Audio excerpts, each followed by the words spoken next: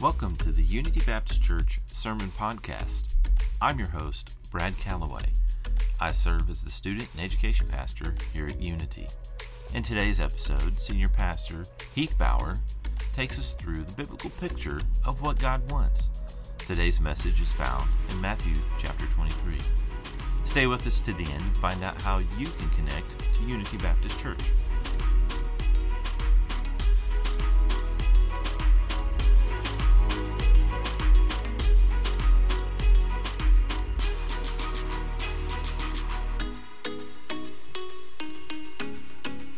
All right, as our children are dismissing at this time, you can go ahead and open up your Bibles to Matthew 23. But you can just kind of put your finger in it because we're going to be looking at something else briefly. First, this last summer, my wife and I, we kind of got tired of being cooped up, in our house from all the COVID, back when everybody was kind of hunkering down in their houses. We said, wow, we need to get a little bit of a vacation. We need to go out. So we went down to Texas. You're welcome, Theron.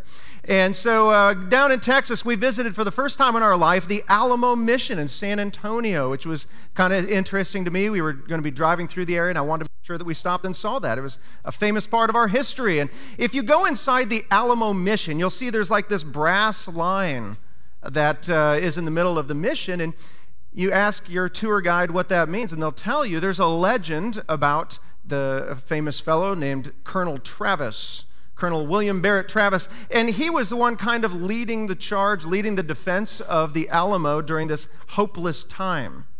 There were several thousand of Santa Anna's armies surrounding that small mission with only 189 men inside to defend, and not all of them were even trained soldiers. Travis himself was a lawyer by trade. Well, he came to a conclusion, and he drew the men together, and he began a speech, and he said, "We must die." Always tough when you start out a speech with those words. He said, "Our business is not to make a fruitless effort to save our lives, but to choose the manner of our death." And then with a flourish, he drew out his sword and slowly drew a line in the sand, as the legend goes. And then he said, "Those prepared to give their life in freedom's cause, come over to me." Now, we're all familiar with that legend and that story. That time where he's calling men to give their lives to something more important. He's drawing a line, asking them to go from where they are right now to a place of full and total commitment. In a very real sense, our study of the seven churches of Revelation forces us, as every other church, to come to this same conclusion. If you remember, Jesus in Revelation chapters 3 and 4, he's drawing a line in the sand. He's letting us know that over here is what I like. Over here are things that I hate in a church. In a very real sense, he's drawn a line, and he's asked us to come join him to be the kind of church that Jesus loves, the kind of church that Jesus blesses. And so if we compress each praise and criticism of the seven churches of Revelation, we'll come to some conclusions. And I just want to share those very briefly with you here. If you take all the things that Jesus praises and make a list, if you take the things that Jesus hates and you make a list, you're going to come to a list that looks something like this. You're going to discover that with the things that Jesus loves, he loves truth. God loves it when we teach doctrine, when we teach Scripture. We don't just teach men's opinions. We don't just send you out this door with popular psychology and some good ideas how to live a happy life. He wants us to teach truth. So even when the world is clamoring for chocolate cake, we give people lean chicken and fish and spinach like we do for our children. When they're growing up, they want to eat Snickers bars, but we give them something healthy because we know it's what they need. God loves patience when we are steadfast amidst trouble, when we have a long fuse. We're not easily angered. We're not easily offended. We're patient. It's when we're willing to suffer for our faith. God says in 1 Peter 2:19, it's a gracious thing when mindful of God, one endures sorrows while suffering unjustly. God doesn't enjoy our pain, but our pain shows our commitment to how much we believe in something. Jesus loves commitment. We don't fear people. We don't fear those outside the church and their threats. We don't even fear those within the church and their threats. We're committed to Jesus alone. When we hold to a pure gospel in the middle of a day where the gospel is losing its presence within our culture, when people are dumbing down the gospel, we hold fast. Jesus loves it when we're courageous. We're not scared of persecution. Our eyes are on something much greater and much more important. When we are diligent, when we persevere. Jesus loves, in the 7 churches we discovered, he loves discipleship. Even if your church is completely dead, and you just feel like you walk in, you're like, wow, is this a funeral home or a church? When your church is completely dead, he still told Sardis, he says, look around. There's some of you that are alive. Strengthen what remains. It means to disciple them, build them up, fill their bones full of concrete scripture, just strengthen them. Jesus loves faith. Without faith, Hebrews 11:6 says it's impossible to please God. Not hard, but impossible. It means that we're willing to trust God and to go to places we've never been, do things we've never done, obey God in areas we've never obeyed, and we just trust him with the outcome. That's faith. And God loves unity. Remember the church at Philadelphia, the church of whom God had nothing bad to say. These other churches, they were full of disunity and disharmony, but not Philadelphia. And so what did God tell them? When a church is unified, God says, I'm opening a wide door of ministry for you. God wants to bless the church where there's not infighting. You see, even with Department of Children and Families, they're not going to put kids into unhealthy homes. God's even wiser. God's not going to bless a church with tremendous evangelistic fruit and drawing people to it if we're unhealthy.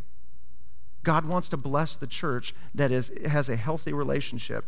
Or what were some of the things that God hated that he mentioned in these churches? You remember Ephesus, our first church, what did he condemn them for? They did everything right, but they had left what?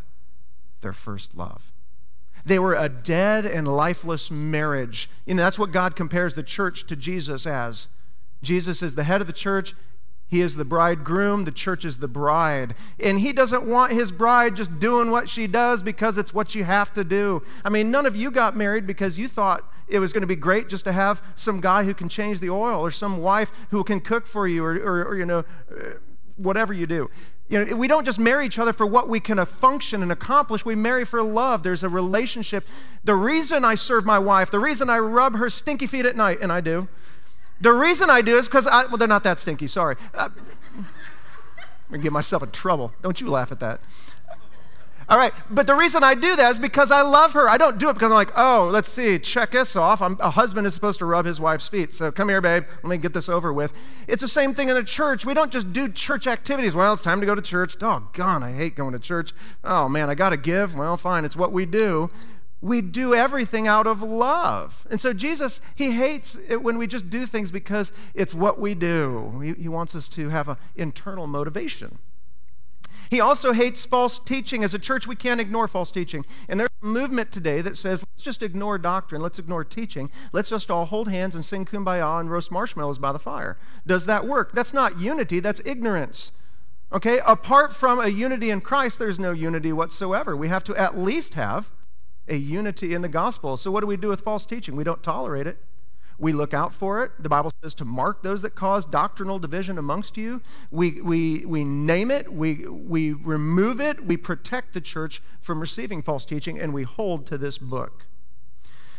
He also hates it when churches are weak, when we're more concerned about people being upset than God being pleased. When we're willing to go all the way around to try to, we tiptoe around to make sure certain people aren't upset, but we're not asking ourselves the question, is God happy? We're more concerned about men than God. What Paul said in Galatians 1, if I serve men, if I was a servant of man just trying to please man all the time, I cannot be a servant of God. You see, we can't worry about what people think and what God thinks. We start with what God thinks, and then we love men where they're at. He doesn't like it when we have an authority outside the Bible. There were churches who were tolerating Jezebel, this lady, and she was bringing prophecy, and some of these others, they bring in these false prophecies to the church, and he doesn't like it when a church brings in and they put on par with Scripture popular psychology or science or just human rationalism and thinking, or even sometimes today we have people who are trying to bring in prophecy into the church. Well, God gave me a message, and you're supposed to do this. Really? There is no prophecy outside of the Word of God. This is the beginning, the end, and fully sufficient. We also see through Sardis that God hates deadness in a church. He doesn't like it when we no longer care about being the church today. We just talk about the church of yesterday. Oh boy, this used to be great. We used to be great. There was a lot of things happening. Oh, look back in the Old Testament, New Testament, and let's look back in the 1940s and 50s and look how God moved. But they don't try to be the church today. God says that's deadness. You're a mausoleum. God doesn't like lukewarmness. It's when we want to say that we're a Christian because we love the retirement package. We love the idea of going to heaven. We want to join the football team. We want to wear the jerseys. We want to go on the road trips. We want to go out for McDonald's afterward. We want the college scholarship, but we don't want to work. We don't want to exert ourselves. The Bible calls that lukewarm Christianity. When we want to be part of the team, we want to be on the team, we want to be in church, we want the title of Christian, we want the title of born again, but we don't want to exert effort. And the last thing God hated was simply self-deception. We had Laodicea. Remember, we just talked about them last week. They were complacent. They had everything they needed. They didn't need to trust God anymore. I could trust myself. And that creates complacency, even pride within an individual, and self-deception. They start thinking that they're better than they really were. And God said, you're like your nasty water, So we look at all the above and we ask ourselves, if Jesus made it this clear, here's all the things Jesus wants in a church, here's all the things Jesus hates, what church in their right mind would say, you know what, we don't really care what Jesus thinks, we're going to go ahead and do our own thing anyway? You think that's unthinkable, right? Well, I don't think we do it as a church intentionally, but I think that the less we look at this book, the more we start to just kind of do things our way, and we start adding things to the church. Things that were okay at the time, but maybe we just start adding things and they become on par with Scripture, and now tradition becomes on par with the Bible. It becomes law. It's man-made religion. Who wouldn't follow Jesus and do church his way? Well, there was a group of people who wouldn't do it in Jesus' day. Who were they? It was the Pharisees. They didn't like this Jesus coming in and trying to call them back to the simplicity of the gospel. They wanted this complex religious system that man created. And they wanted to make sure that every one of you followed it too, because I have to do this. Doggone it, Greg, you're going to have to do this too. If I'm going to be miserable, you ought to be miserable. And that's what the Pharisees would do. This is a religion where Reb Tevye is in charge. What are we talking about here? 1967. Yeah, anybody even a human in 1967? We're talking about Fiddler on the Roof. You ever seen the musical?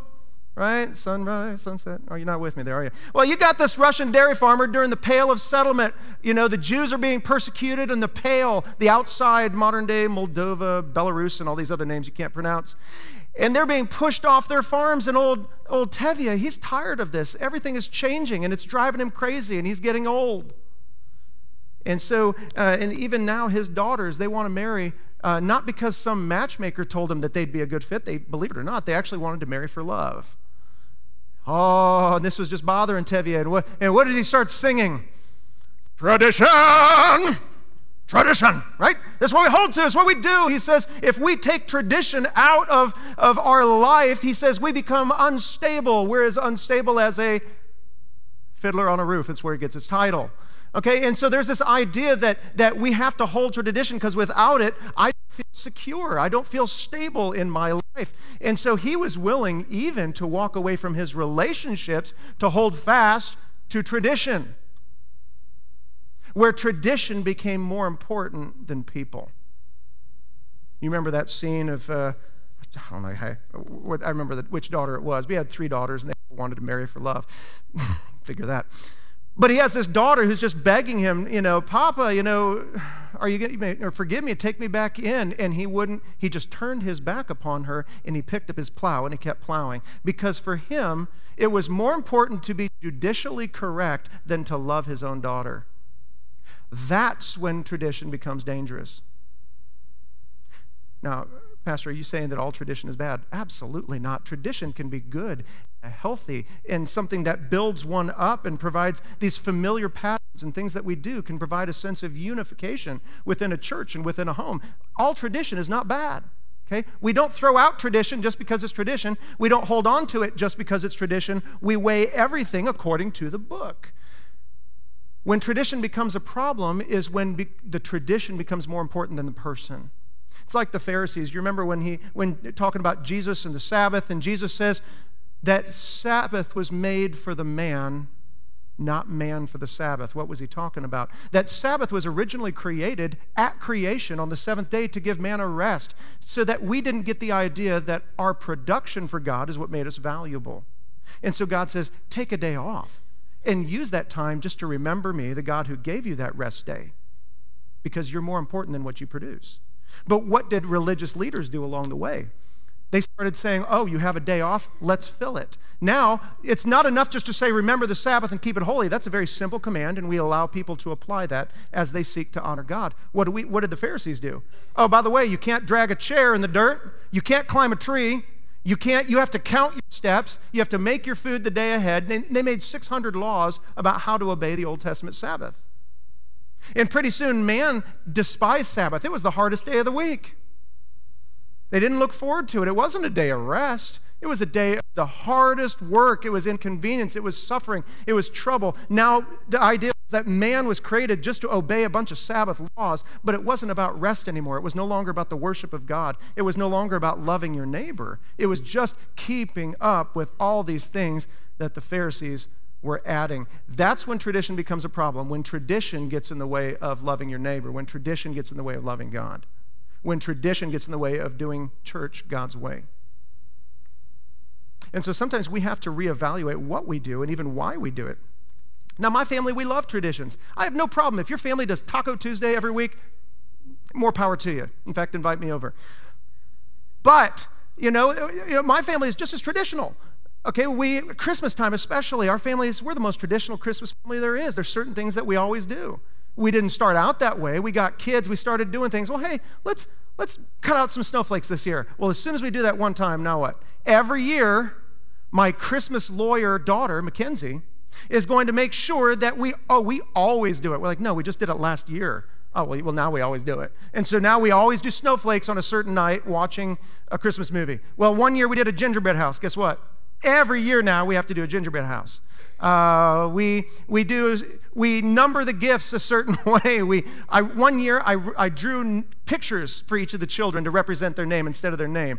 For like Mackenzie, we called her Mickey, so I drew a little Mickey head. And Capri, we drew a little sunshine, like Capri Sun or whatever. I drew these little logos on the kids' birthday or Christmas presents. So guess what? Every year now, they're in their 20s, and they still want those little picture logos on their Christmas presents. Why? It's tradition. Once you do it once, you do it forever. And they're not bad. They're things the kids look forward to.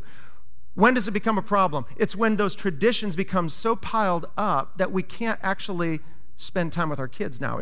We're just performing the function of Christmas, and we get tired.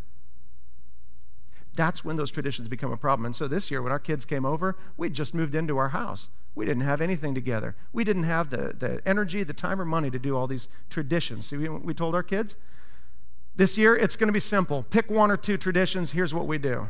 And so we did. And we spent time with our children, because when children come home, is it about making sure we check off the Christmas checklist? Is that what it's about? It's about spending time with our kids. It's about enjoying them. It's about loving them. And that is a reminder of, in church, we got to be the same way. There's good traditions. But just because we did something once doesn't mean it's to be done from time eternal, into perpetuity here. Sometimes we have to stop and examine and go, you know what? We're so busy maintaining all the things we've always done, I don't have time to spend time with you guys anymore. We're too busy to be accomplishing the purposes of God. And at that point, friends, we become a Pharisaic religion. And so we've got to watch ourselves. Jesus in Matthew 23, we're finally getting there. Jesus in Matthew 23 had been dealing with this kind of Pharisaic religion where they put this yoke of slavery on these people their whole life. And Jesus is finally going to remind them, friends, here's what everything I've been saying in the Sermon on the Mount, that's what true religion looks like. All this stuff that you're putting people under, it's a yoke of bondage and slavery, and it's actually preventing people from doing the most important things. And so in Matthew 23, Jesus is going to give us 7 symptoms of man-made religion, the kind of things that hold us back from accomplishing the most important purposes of God. Because we can do that in a church, can't we? We can become so busy with all the programs and activities and things that we've kind of collected over the years, and the maintaining of all these programs that now we can discover that we're very busy, but we're not productive. We're so busy, we no longer do evangelism. That's the whole point of the church, is sharing the good news and the gospel and making disciples. And yet the two most important tasks that a church has in proclaiming the gospel and making disciples, we no longer do it because we're just doing religious activity. I don't think there's any of you here today that just wants to do religious activity. You want to know that the efforts that you're putting into your relationship with God matter, that it's doing something, that it's accomplishing the things that Jesus says, well done. Well, briefly, let's look at these. The first thing Jesus says is a symptom of man-made religion. And by the way, every one of us, some of these are in our life. Even myself, I look and I'm like, oh, I got to work on that. But we want to make sure we can minimize this within the presence of our church and in our lives. The first thing he condemns is hypocrisy. In Matthew 23, verses 2-4, Jesus speaks to the Pharisees and says, the scribes and Pharisees sit on Moses' seat. Pause. He's talking about that they feel like they're under the authority of Moses because they're part of the Sanhedrin, this group of 70 that Moses' father Jethro created. The Sanhedrin's been around since Moses, and these Pharisees know it. And so they think that because they've been around a long time, that now they have the right to say what religion looks like. Can we do that in a church where we start thinking that there is seniority in a church? Is there such thing as a seniority in church? Careful. You can be a senior, and we ought to listen to seniors because of the wisdom God has given you, given your age, and we ought to honor and respect you. But is there seniority in a church that because I've been in a church for 50 years, now I have more of a say than this guy who's been here for 5? It's what we do in business. It's not what we do in the church. Jesus is the head of the church. He decides what happens in a church. You, as a church, vote on people to represent you and to help lead and guide the church, not to do their will, but to discover the will of the head, Jesus. That's the way it works. But the Pharisees, they believe that there's seniority, and therefore they should decide what happens in a church. That's scary, friends. We don't ever want to get to that place. Well, they sat on Moses' seat, and he says, so do and observe whatever they tell you, but not the works they do. They preach, but they do not practice. It's where we get that term, practice what you preach. It started with the Pharisees. They had collected so many oral traditions and laws that pretty soon it was this heavy burden. Worshiping God in church was this heavy burden, and you're just dragging this thing and you're thinking, man, I can't wait to die because then I don't have to carry this burden anymore. He says even the Pharisees could no longer do what they were preaching to do. Do this, do this, do this, do this, but I can't. I can't myself. He says for them, they tie up heavy burdens hard to bear and they lay them on people's shoulders, but they themselves are not willing to move them with their finger. They've discovered we've added so many laws and so many required activities to be spiritual in a church that even the leaders can't do it. We don't want to be there. We want to be, as a church, we want to be lean. We want to be healthy. We're called to run a race, not drag a pack behind us as a church. We want to be about the things that are most important to the heart of God. The second symptom is pride. In verses 5-12, he says, they do their deeds to be seen by others, and they make their phylacteries broad and their fringes long. So pride, they just want to be seen as spiritual. They don't want to be spiritual. Glad that never happens in this century. They want to be seen as spiritual. They don't necessarily want to be a spiritual person. How did that pride show itself in the Pharisees? It showed itself in a conversation of phylacteries and fringes. So pride shows itself in your outer appearance, in your, if you will, your clothing. But instead of having an argument whether or not you must wear a suit and tie to church, this is a conversation about wearing phylacteries and fringes. Well, we got to understand what those two things are. A phylactery, okay, remember back in the Old Testament, the Bible metaphorically was talking about how the Word of God should be as frontlets to our eyes. It should be before us at all times, and we should bind it to us. The Bible is speaking metaphorically, but the Orthodox Jews, and if you go into Israel today, you may actually see men wearing phylacteries, and they've got these black leather boxes on their head, and they wrote down Scripture, and they literally wear Scripture, and they bind it to themselves with these leather straps. Well, the idea was, well, if it's spiritual to wear the Word of God, I'm not sure that's a trend that's going to catch on with you guys. I don't see any phylacteries here today. But the Pharisees thought, well, if it's spiritual to wear the Word of God, what if I wear really broad straps? What would that communicate? now I'm even more spiritual because I'm letting everybody see. I've got thick leather straps, and so they started increasing the size of the phylacteries. Well, what about the fringes? See, back in the book of Numbers, the Bible actually talked about the men and distinguishing their dress from the women. They'd wear these fringes with a blue cord, and this blue cord represented the Word of God and the law of God. Well, if God commands that we wear fringes, these tassels on our clothing, then instead of a 3-inch tassel, say, how spiritual would I look if I had a 4-inch tassel? 6-inch. Let's be crazy, 10-inch tassels. And pretty soon you've got a competition who has the longest tassels. Because you want to appear spiritual rather than to be spiritual. Jesus is warning them, be careful about your dress codes. Is how you came to church today and what you dress the most important thing about your coming to church today? No, it's not. The Pharisee would say yes. Jesus would say no. What does God look at? Like 1 Samuel 16, Samuel's talking to, all the guys that are looking to be king, and they're looking at David, and he says, man looks on the outside, but where does God look? He looks on the heart. What does God care about your being here today? How you dress? No, it's what's in your heart. Have you come here to allow God to change you? Have you come here to allow God to dress up your heart? Or are we just worried about these outer garments we're wearing? We got to be very careful about pushing dress codes in churches because we become a lot more Pharisaic than like Christ, because Jesus was always looking at the heart. In fact, there's nothing in the Bible, by the way, that says there's a certain way that you have to dress when you come to church. Did you know that? It does say a few things, but here's your prohibitions. One, it warns you about not dressing up too much. Didn't think you'd hear that, did you? Don't dress up too much. Don't dress to be seen by others. Don't dress so that you look a certain spiritual way. Don't do that for that purpose. Now, if you choose to wear a suit and tie, nothing wrong with that. Respect that. Great, looks great. That's how you choose to honor God. But what about the guy who comes in a nice pair of pants and a shirt? Is he less spiritual? Do we look down on that person? No, we don't. That's how he's choosing to honor God. I appeal to Romans chapter 14. They would argue back and forth on opinions. And so Paul tells them, as for the one who is weak in faith, by the way, weak in faith does not mean that they don't have much faith in Jesus as much as it is that they're easily offended. Their faith is weak.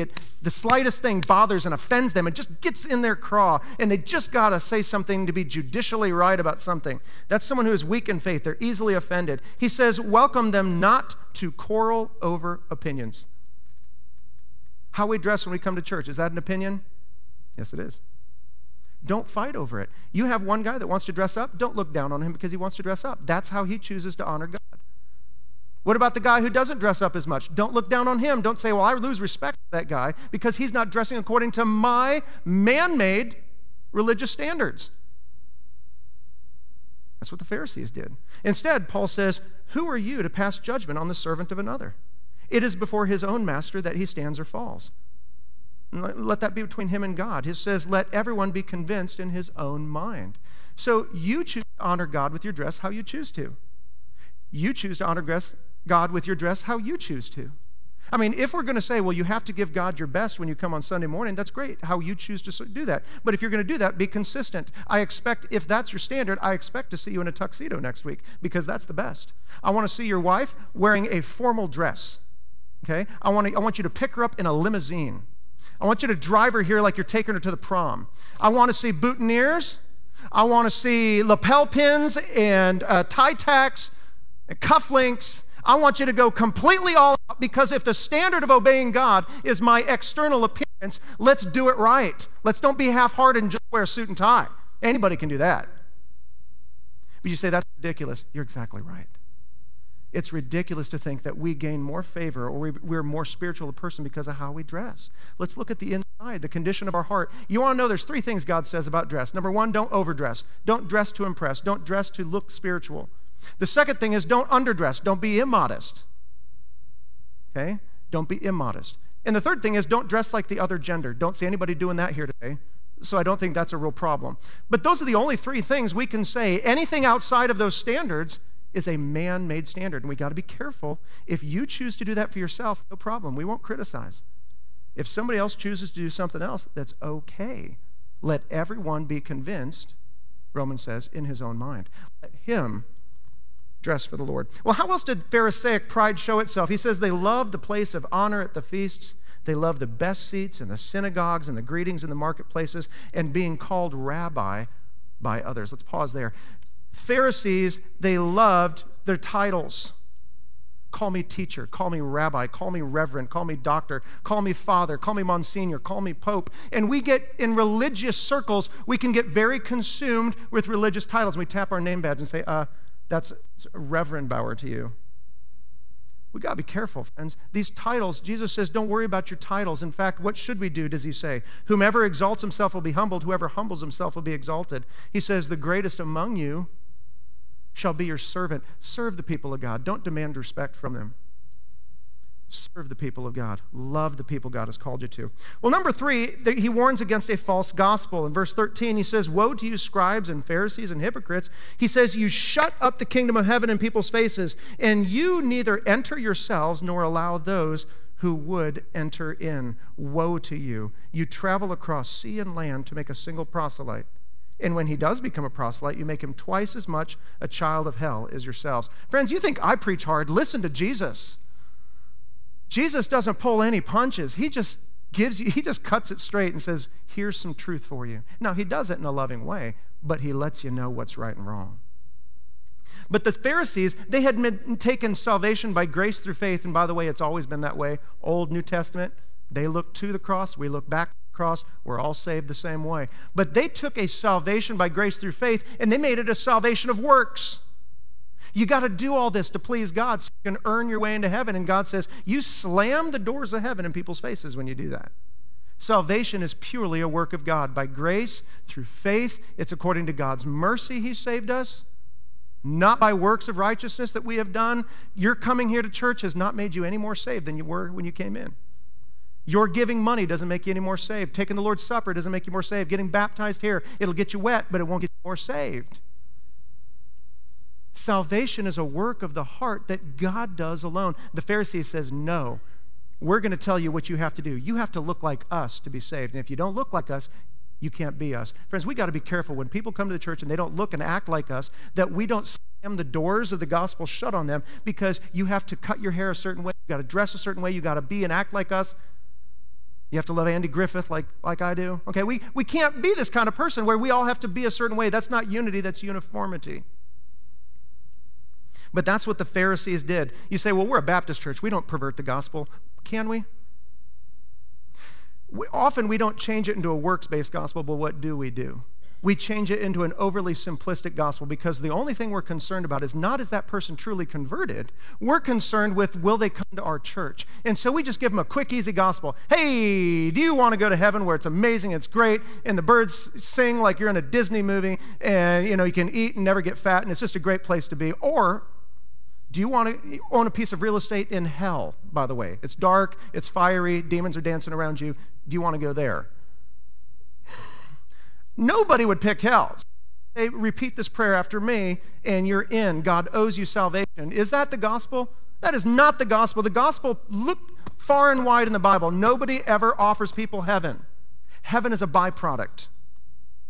The gospel message is, you're a sinner just like I am. We have all violated God's law, and God is angry. His wrath against sin is real, and he will punish sin justly in the lake of fire. But if we will trust in the cross, in what Jesus has done on the cross, taking the punishment that you and I deserved upon himself, dying in our place, and we trust not in ourselves, not in our works, but in him alone, then he grants to us eternal life. He has forgiven us, and now we are united with Christ. And oh yeah, by the way, heaven comes in that package too. You see, we got to preach a full gospel. We can't give these gospel inoculations where we give them enough of the dead thing so that they can't get infected with the real thing. And I've personally witnessed right here in this community, the Kentucky area, do you know that most everybody around here thinks they're all saved? Doesn't matter how they're living. Everybody thinks they're saved here. They've gotten a gospel inoculation. Somewhere along the line, they prayed a prayer. They wrote something in the front cover of their Bible. They threw a stick in the fire. They walked an aisle. And now they think they're saved because they said the magic words. But there's never been a time when they realize I'm a sinner and that my sin justly sends me to hell. But I need Jesus, what he has done for me on the cross, to save me in him alone, and I repent, I turn from my sins, I turn to Christ, I change my mind about that is not a good way to live, and our attitude towards sin changes. We hate sin. Our attitude toward God and holiness changes, and I love God. And our life begins to slowly, over time, change to look more like God.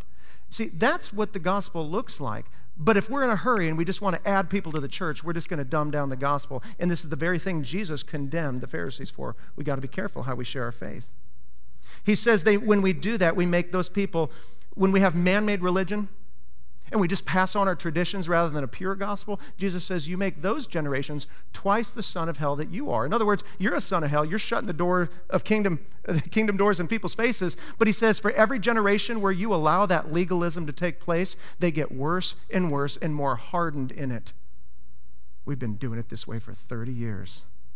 We've been doing this way for 50 years. Last 100 years we've been doing it this way. And the longer you allow, because we've always done it that way, to determine our future, the more insistent and rigid and cold and iron-fisted a person can become. So we've got to be careful. Every generation has to evaluate what they do as a church, as an individual. Does it honor Jesus, or is it just man-made religion? Well, number 4, the Pharisees were not truthful. In verse 16, he says, "Woe to you blind guides who say, if anybody swears by the temple, it's nothing. If anyone swears by the gold of the temple, he is bound by his oath." Let's pause there.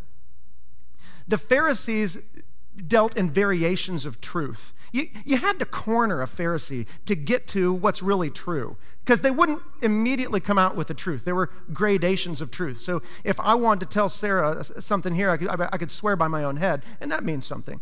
But if I swear by something higher, I swear by my mother, or I swear by the sky above, or I swear by the temple, or here, the gold of the temple, as if that was more holy. There were gradations. The gold of the temple was evidently the triple dog dare of the Pharisees. You know, it was the granddaddy. Now you know I'm telling the truth if I swear by the gold in the temple. But if I swear by something less, maybe it's the truth, maybe it's not. And as Christians, sometimes we can speak in variations of truth. We can say just enough truth to get people to believe a lie. It's called deception. It's what Satan does. He's the deceiver of the whole world. His goal is that somebody walks away believing something in error. It's the garden where he says, did God really say? So we got to be careful that we don't deal in variations of truth. What did Jesus say in Matthew 5:37? Let your yes be yes and your no be no. Just be known for being truthful. Why? Because God is truth. Number 5, it's religion without integrity. Again, you're looking at the outside, not the inside. He says, "Woe to you, scribes and Pharisees and hypocrites, you tithe of mint and dill and cumin and have neglected the weightier matters of the law," what God really wants. You neglect justice, mercy, and faithfulness. These you ought to have done without neglecting the others. Okay, so remember, these are religious people who are focusing on their application of Scripture. They're passing on their application of the Word, not the exposition of the Word, allowing you to apply it between you and the Lord. They have to control you. And that's what man-made religion does. It tries to control. It has to look my way. You're never more like a Pharisee than when we're trying to control people. We teach people the Word of God. We model the Word of God. We disciple them in the Word of God. And we release them to follow God as their conscience sees fit. Now, if it's a revealed area of the Word of God, there's no debate. But if there's a gray area in the Word of God, we give people freedom. We give people space. And so we don't want religion without integrity. He says, you tithe of all your spices. He says, you even strain out gnats. They put cheesecloth over their cups and they drink it to make sure they didn't eat something unclean. He says, you ate the biggest unclean thing out there. You ate a camel. He says, because you have neglected the most important things of the law. Inward transformation. And so the next thing he condemns in number 6 is selfishness and indulgence. He says, woe to you, scribes, Pharisees, and hypocrites. You clean the outside of the cup and plate, but inside, what are they full of? Greed, self-indulgence. By the way, Jesus is pointing out, these are the things that lead to legalism. It's a desire to be conforming and obedient to God in this area, so when I'm in private, I can live this way and still feel spiritual. That's what drives that legalism. I can feel good about my walk with God over here because I got this checklist I follow.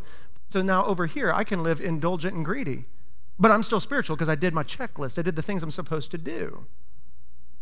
And Jesus says that's a sign of man-made religion. The goal of Pharisees is not to be spiritual, it's to look spiritual. It's me when I was a kid, and my dad would tell me to clean the room. Did I care if I had a clean room as a kid? No, I did not. I shared it with 4 other brothers. There were 5 kids in one room. You think you got it bad. 5 boys in one tiny room. And it would get messy, and my dad would tell me on a Saturday when I wanted to be outside playing and throwing corn at my brothers. That's what you do on a farm. You know, I want to throw corn at my brothers. I want to go in the basement. I want to play my Atari 2600. Anybody with me here? Atari. And I just wanted to play. I wanted to be indulgent. But my dad says I have to clean. So I didn't care about being clean. I cared about looking clean. So what I do, I put my hands together like a caterpillar bulldozer, and I just pushed everything straight under the bed. I mean everything. There may have been food, there may have been a pet hamster, I don't know. And then I would make my bed very neatly, and I would cover the edge of my bed. I'd pull the blanket down far enough it would reach the floor, so when my dad would walk by, he'd be, how impressive. But my dad is smarter than that. He saw my duplicity. He's like, there's no way you made this room look like that. And he'd come under, and what's the first thing he did? He'd open my closet, he'd pull everything out. He'd pull up the sheet, and he'd see under my bed, and he would pull it all out, and he'd make me look at my sin, okay? And he'd say, clean it up. Why did I not care about the clean room? Because my heart hadn't changed. I didn't see the value of a clean room. I just wanted to look clean to my dad. And Jesus is saying that sometimes in man-made religion, we can be far more concerned with looking good, with looking spiritual, with looking clean, and not actually being a clean person. That's man-made religion. Number 7, man-made religion tends to elevate past leaders and themselves. Verse 29, he says, "Woe to you, scribes, Pharisees, and hypocrites, for you build the tombs of the prophets, and you decorate the monuments of the righteous." Let's pause there. They love to point to the past and say, oh, look at the glory days. Look at how things were. Things were so great. They were wonderful. And they memorialize an era of Christianity, an era of following God. And we say that alone is where it's at. Pharisees did that.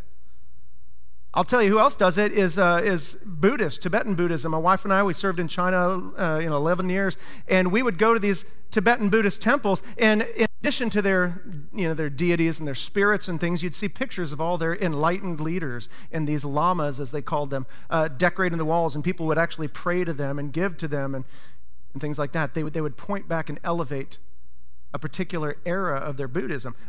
Jesus is saying that in church and following God, we can do the same thing, and we can say there's one era where people really knew how to follow God, and they looked like this, and they dressed like this, and they act like this, and they had these programs, and therefore it should always look like that.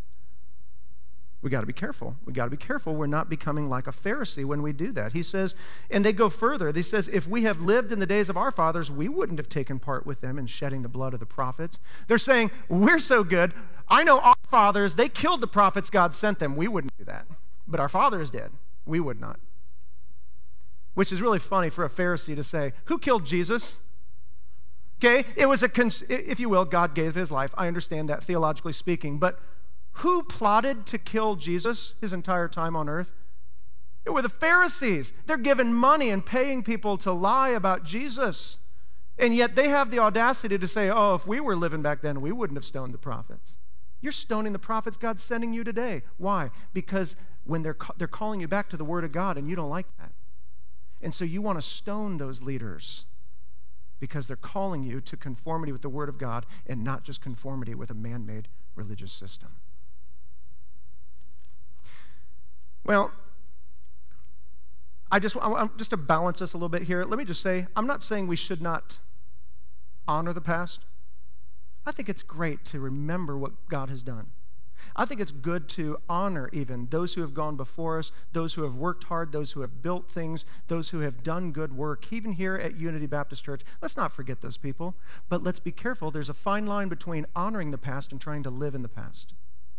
Honor the past, reach the people God has for you today. Honor the past, remember what they've done, and thank God and praise God for them, and learn from their example. But remember, what they were doing back then was probably new for them back then too. God has called us to reach the people that live around us today, not to simply canonize one segment, one era of Christianity. That's what man-made religion did. And so in a very real sense, as we review what God has taught us in the 7 churches, and as we review what Jesus says, the greatest opponent to true religion is man-made religion, God has drawn a line in the sand. And it's almost as if God is daring for us to come across.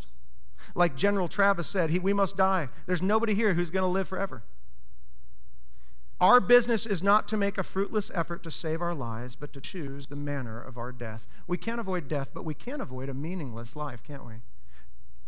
By making sure that what we do religiously is what Jesus has called us to do, to focus on the most important things first. So we conclude this series, What Matters to God. What matters to God is all that matters. Just remember that. What matters to God, that's all that matters. Let's close our hearts just in prayer. Father, we just thank you for this time together where we can study your word, where we can worship, where we can gather together in fellowship with other believers who are like-minded. God, I beg of you and pray that as a body of believers, you would do a mighty work, a spiritual work, a God-given work, and not a man-made work right here in our midst. That people would not just appear spiritual. They would not just be looking at the outside. We would not just worry about the condition of a church building or our bodies, but God, that we would worry about the condition of our hearts and whether or not we're loving our neighbors. That we're not holding people to artificial or man-made standards of righteousness, but that we call them to the pure gospel of salvation by grace through faith in Jesus, who freely offers that grace to every single individual. God, unite us together in this singular purpose. As we move forward in this world, God, uncertain of what tomorrow holds, but God, we know that there's something you've called us to do today. God, may we be faithful in doing that. We ask in Christ. Amen. Thank you for spending time with us today. If you would like to make a decision to ask Christ into your heart, click on the link in the show notes and we will be able to help you find your way to Jesus. If you enjoyed today's message, give our podcast channel some love by liking and subscribing to it. And as promised, if you would like more information about Unity, you can connect with us at unitybaptistashland.com or on Facebook at UBC Ashland. Thank you for spending the day with us. We hope that you have a blessed day.